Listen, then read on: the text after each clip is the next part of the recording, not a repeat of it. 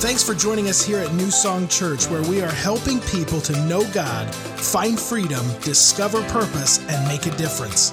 If you ever have any questions or you want to learn more about us as a church, you can check us out online at www.new-song-church.com. We'd love for you to stay connected with us throughout your week and everywhere you go through our church app. It's free and available wherever you download your apps. So if you haven't noticed, I'm not Pastor Justin. I don't know what gave it away. Maybe it's my slick bald head. Maybe it's my olive oil skin. But Pastor Justin is not here. He is, in fact, with the missions team in Nicaragua. Him and his wife Jennifer are going to be over there for this week. And he will be back next week. Praise God, amen? You're not going to have walkers on stage anymore. You're going to have a sitter. Praise God. No, but he'll be back next week, and everything's going to be great. I have the privilege of being able to share the message this morning, and I'm really, really excited. In fact, it is round 2. Is the good round. It's like fourth quarter time. Football reference. Love it. Okay. So a little bit about me, because I know I haven't been around very long, and I know most of you recognize my face, but don't quite know who I am. Like I said earlier, my name is Raul. I'm the worship pastor here. My full name is Raul Gonzalez. I am not from here. I am from this little teeny place way, way down south called Miami, where there's a lot of loud and obnoxious people, otherwise known as Cubans. And it just so happens to turn out that I'm one of them. I'm one of those loud, obnoxious Cubans. But it's really interesting that I'm getting to share the message today, because today is more or less the anniversary of when I first came to interview here at New Song and led for the first time. So it was kind of like providence. Yes, give it up for Jesus. Not for me. And so it's 1 year anniversary of that, and then I got hired in August. August 3rd was like my first official day here. So we're coming up on the year really soon of me being here. But then even slightly more important than that, come September 30th, it's gonna be 1 year that I'm married to my amazing wife, Jody. Y'all better give it up for her. We got married last year. I mean, Pastor Justin officiated our wedding. It was like, interviewed, got the job, boom, move up here, and then boom, get married. Woo! Talk about a whirlwind. But we're here, and in this year, almost a year, it's been 9 months. I can't believe it's been 9 months. Now, for all of y'all that have been married a long time, you go, oh, how cute, 9 months. Listen, I've never done this before. It's been a long time. My word. But in these 9 months, I have learned and experienced so much. I gotta brag on my wife. My wife is amazing. She puts up with me. I mean, I am as goofy as it comes in every way. I'm not gonna give details because I don't want to embarrass my wife. But I am very, very goofy, and through it all, she loves me. She loves all of this, despite all of this. It's amazing. But God is good, and in fact, God has shown me so much of his love through her. He's shown me so much of his grace, so much of his mercy, just by being married to her. I mean, let's be real, right? Married men, our wives absolutely love it when we unload the dishwasher, when we do the dishes, maybe even cook, especially when we do laundry. I mean, when you do those domestic things, wives go, ooh. Mowing the grass. My wife gets excited when I mow the grass. I mean, she's just like, yes. I just bought an edger, and I got really excited. I started edging everything, going all over. She's like, yes, keep going, do it. But see, here's the thing, and this is one of the big things that I've learned in being married, is that she doesn't love me because I do all these things. She loves me because I cannot earn her love. I mean, I put a ring on it. She said yes. I hadn't done any of those things to get her to love me. You understand what I'm saying? I couldn't earn her love in that way. I do these things because I love her and because she loves that I do those things. But she doesn't love me because I do those things. She loves me just because. And through that, I've seen God's amazing love through her because God loves each and every one of us just because, not because we do things for him or we come to church or insert whatever you want. It's just because. You can't earn God's love. You can't earn his grace. You can't earn his mercy. And if you noticed, there's something plastered behind me. It's not yet, man.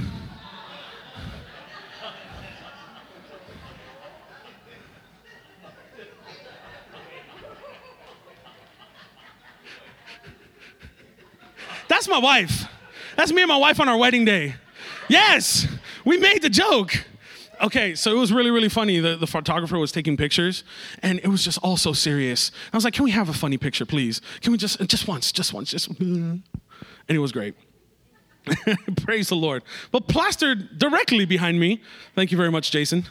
Plastered directly behind me is the word Colossians. And we're actually starting a new series this morning on the letter of Paul to this group of people called Colossians. Y'all ready to dive in? All right, let's do this. So let me set up for you Colossians real quick, real fast, all right? Paul is writing to a new church, a new fledgling church. They're full of faith, full of passion, full of fire for God, okay? Brand spanking new. They're baby Christians, and they're like, yes, the gospel is awesome. We've been redeemed. We've been saved. But Paul didn't actually plant this church.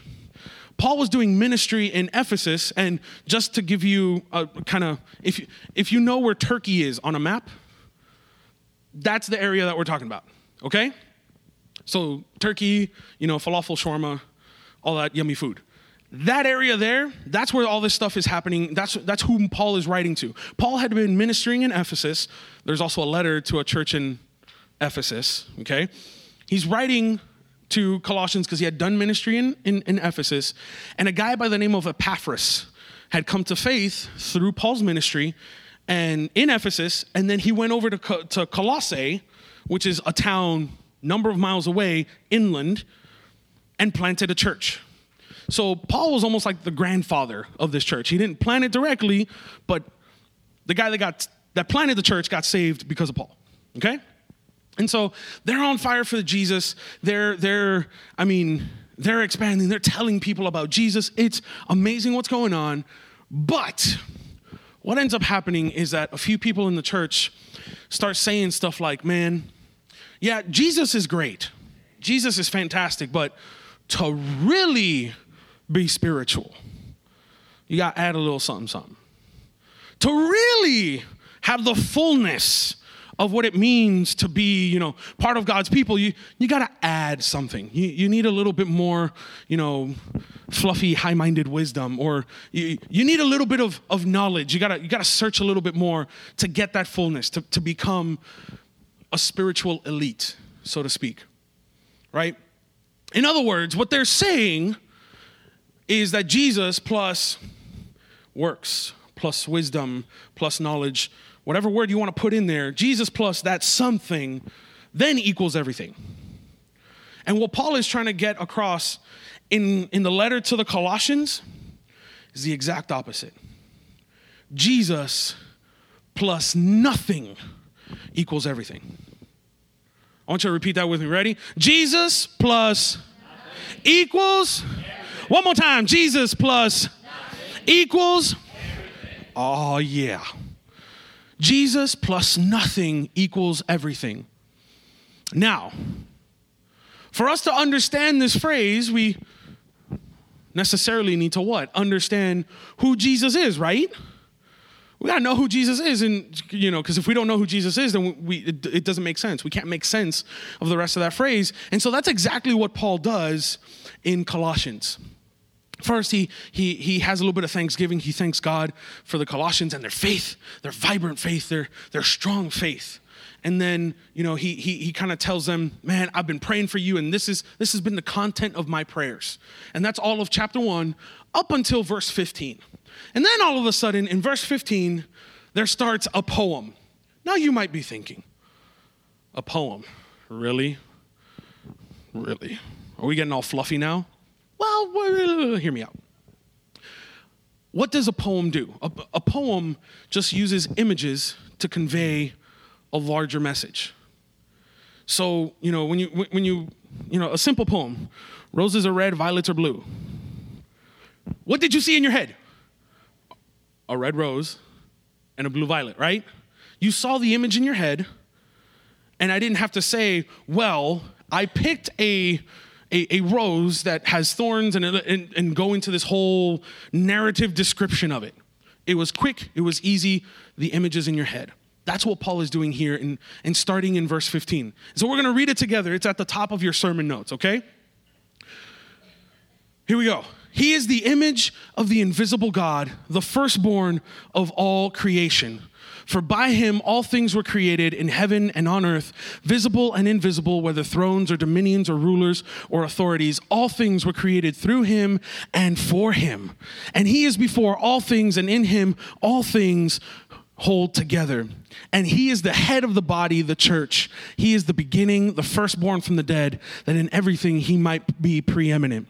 For in him all the fullness of God was pleased to dwell, and through him to reconcile to himself all things, whether on earth or in heaven, making peace by the blood of his cross.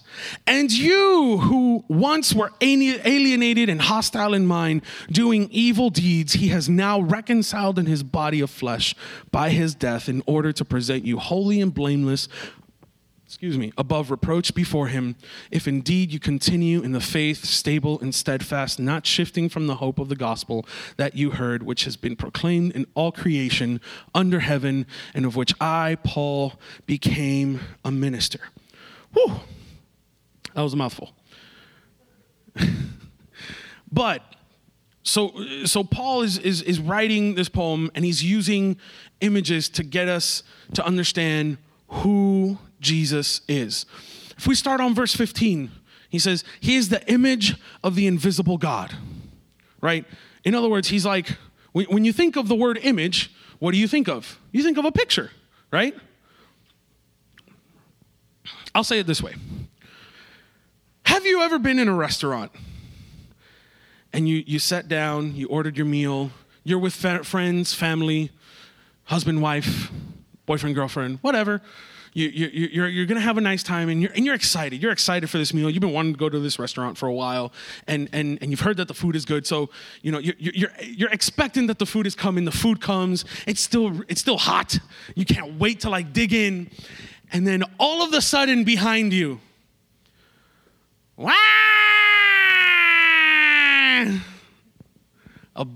A little kid starts having a temper tantrum. What is the first thought in your head? Seriously, this kid's gonna ruin my dinner.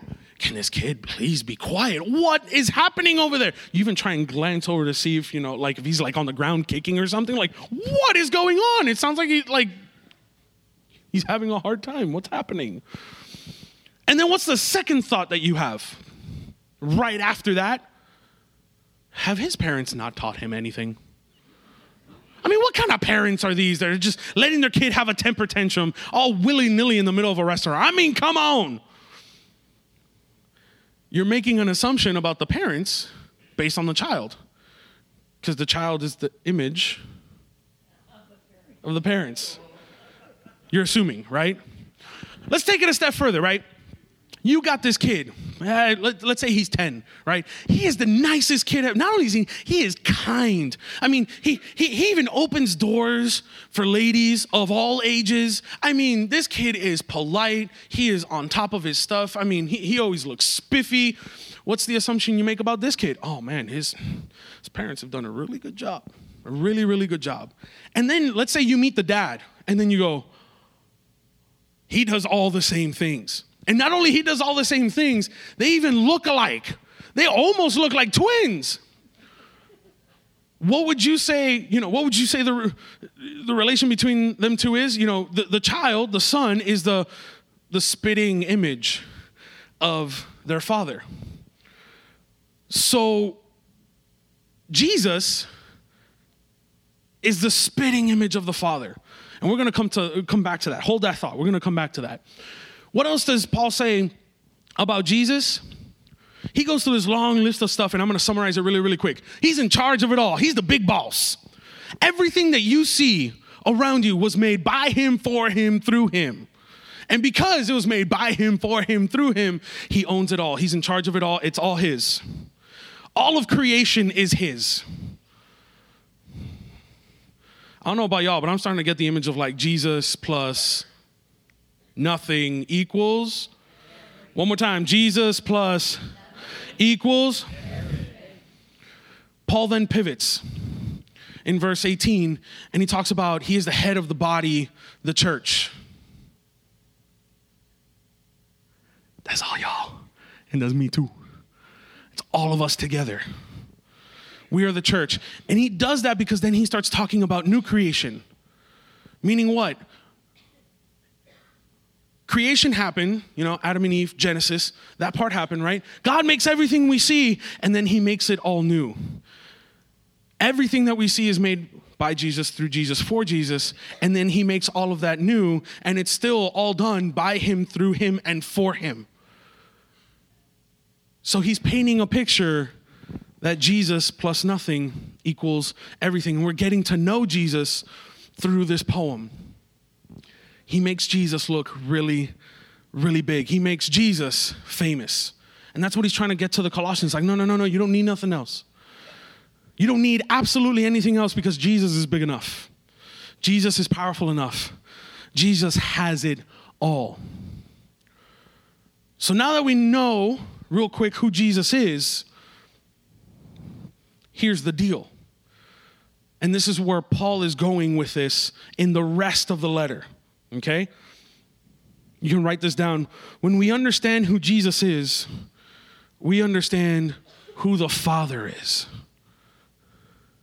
We just talked about, and I gave the example of the kid. So when we look at Jesus, what do we see? We see a self-giving, self-sacrificial kind of love. When he was here, he served people who were not like him.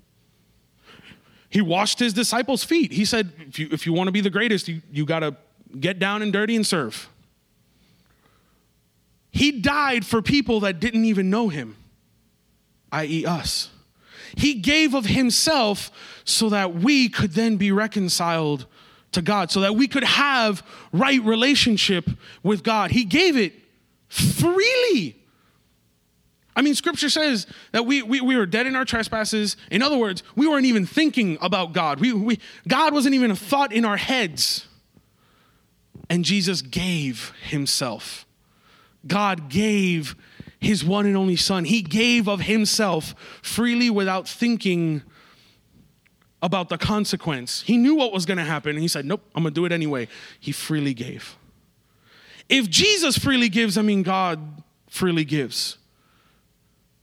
That also means that if he gave freely, I can't earn it. I can't add to what Jesus has done. I can't have a checklist and say, oh, came to church, I'm good with God. I read my Bible, I'm good with God. No, you don't do those things to get God to love you. You do those things because you love God. You do those things because you love him. Not because you're trying to get him to love you. Are we tracking? Are we following?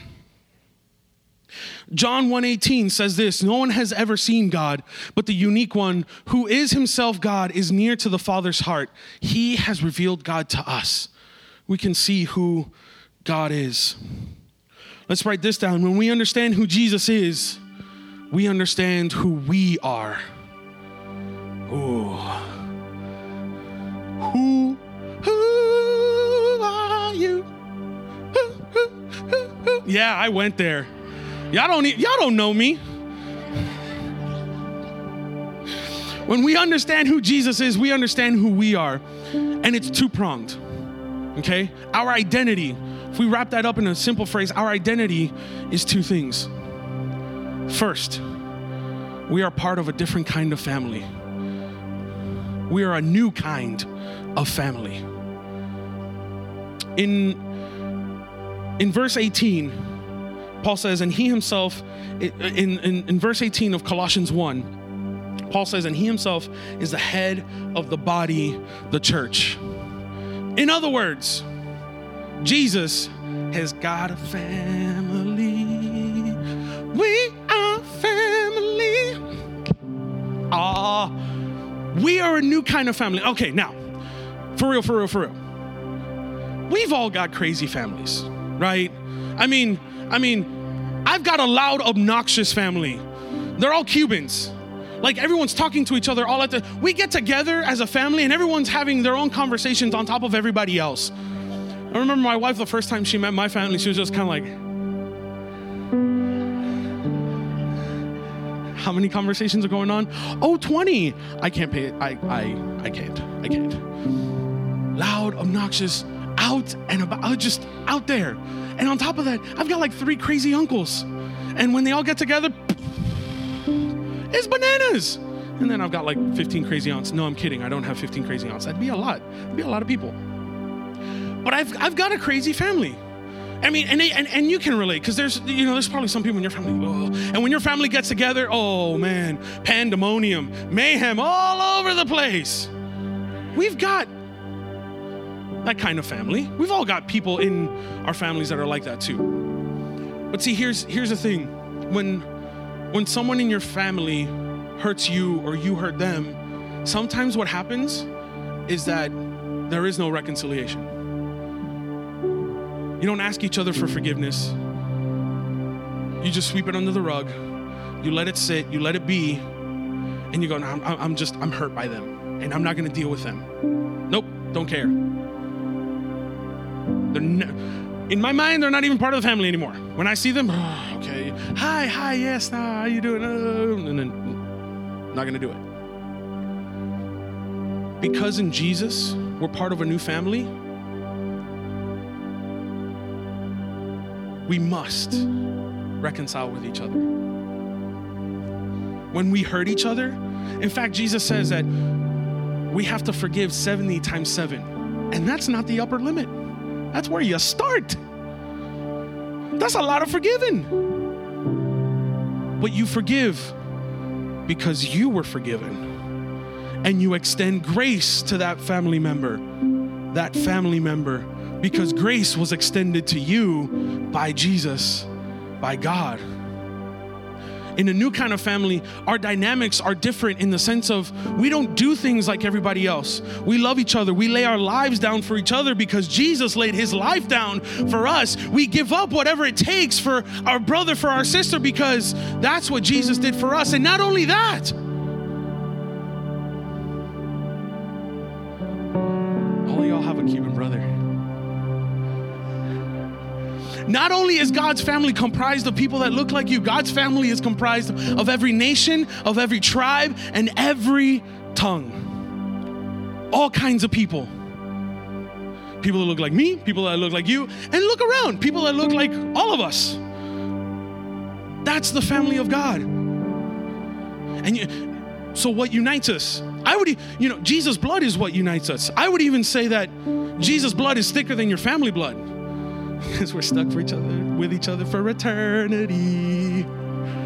We are with each other for all eternity because Jesus has brought us together. We're a new kind of family in him. And second, when we understand who Jesus is and we understand who we are a new kind of people. 2 Corinthians 5:17. Therefore, if anyone is in Christ, he is a new creation. The old has passed away. Behold, the new has come. We're a new kind of family. We're a new kind of people. We relate to each other differently. We love on each other. We serve each other. We give ourselves for each other. We welcome and we serve our community as individuals, because we're serving our community as a family right now. I mean, we just sent a group of people to Nicaragua to do missions. On Thursdays, every single Thursday, if you want to get involved, you should totally get involved. Call the office, all that administrative stuff. Soup Kitchen. We serve all kinds of people at Soup Kitchen. Not just poor people, but people who are other, who don't have the same kind of advantages that we have. Whether it's monetary, whether it's physically, emotionally, mentally, so many different kinds of people. You know what? We serve them because God served us in giving us Jesus. We're a new kind of people. We don't think how everybody else thinks. We don't act how everybody else acts. We do things differently. We do things like Jesus. Because Jesus plus nothing. Man, y'all asleep. Jesus plus nothing equals? Jesus plus nothing equals everything. When we know who we are,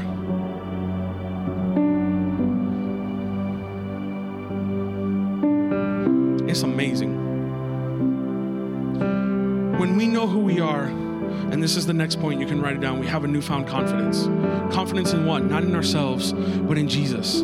2 Corinthians 3:4 says this: such is the confidence that we have through Christ towards God, not that we are sufficient in ourselves to claim anything as coming from us, but our sufficiency is from God.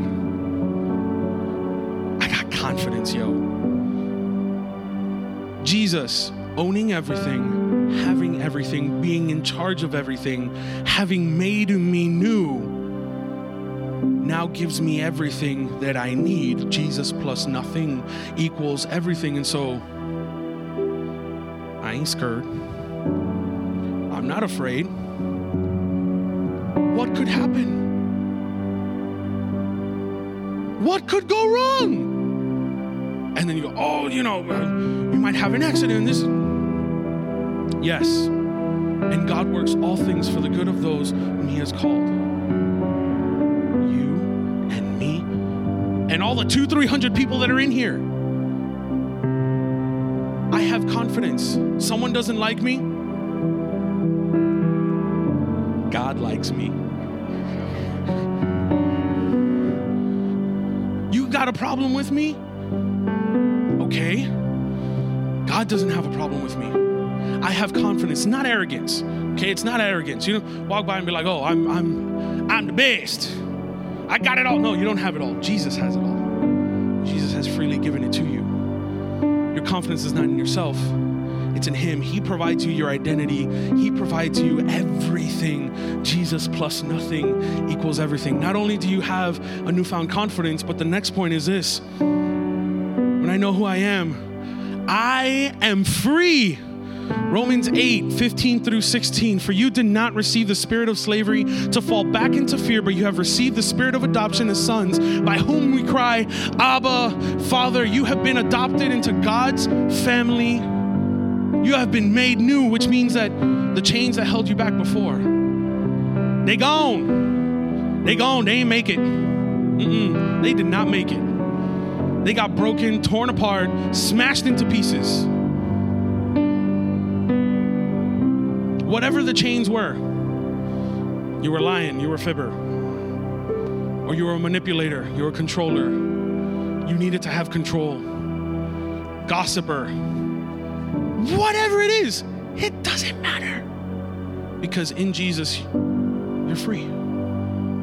Because you're new. The old is passed away.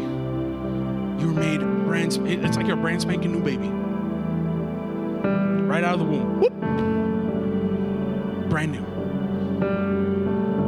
Jesus has made you new. Jesus plus nothing equals everything. I don't know about you, but when I was writing and studying this and getting this ready for this morning, I was overcome with emotion. Yes, I probably even cried like a baby. I'm not going to admit that. Why? Because I grew up feeling like I had to earn my parents' affection. if I didn't get A's, A+, if I wasn't at the top of my class, if I didn't do the chores on time, the right way, when I was told to do it, probably don't like you very much right now. That's how I felt growing up. I had to earn my parents' affection, so I felt. And so I grew up with that, and naturally that extends to other relationships, friendships. I have to earn my friendships, and I have to even earn romantic relationships, and I have to earn God's affections, God's love, God's mercy, God's grace. Maybe you've gone through the same thing. Maybe you feel that you've got to earn. And now, earning your keep, working, and there's a place for it. What I'm talking about goes a little bit beyond that. What I'm talking about is God's free gift.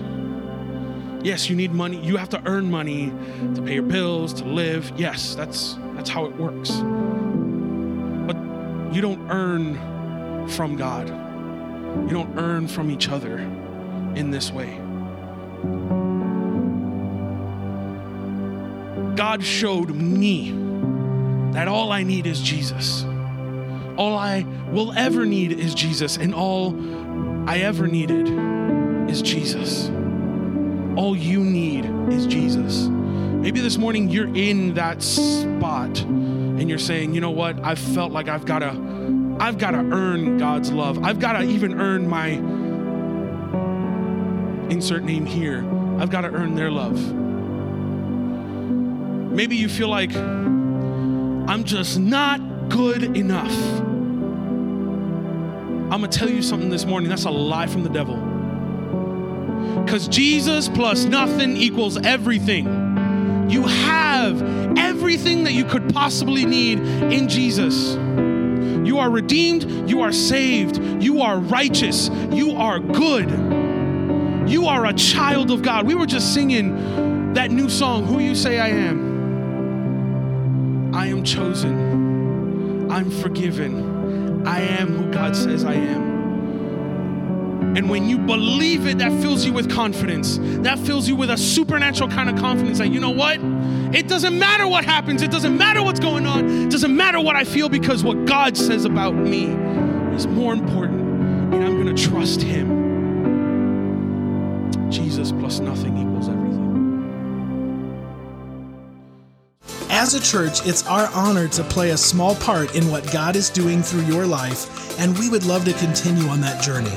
To find out what your next steps could be in your relationship with Christ, all you have to do is go to www.new-song-church.com/next. Thank you to all of you who consistently give, serve, and pray. You are the ones that God is using here at New Song to truly make a difference in our community as we live out our mission of leading people to become fully devoted followers of Christ.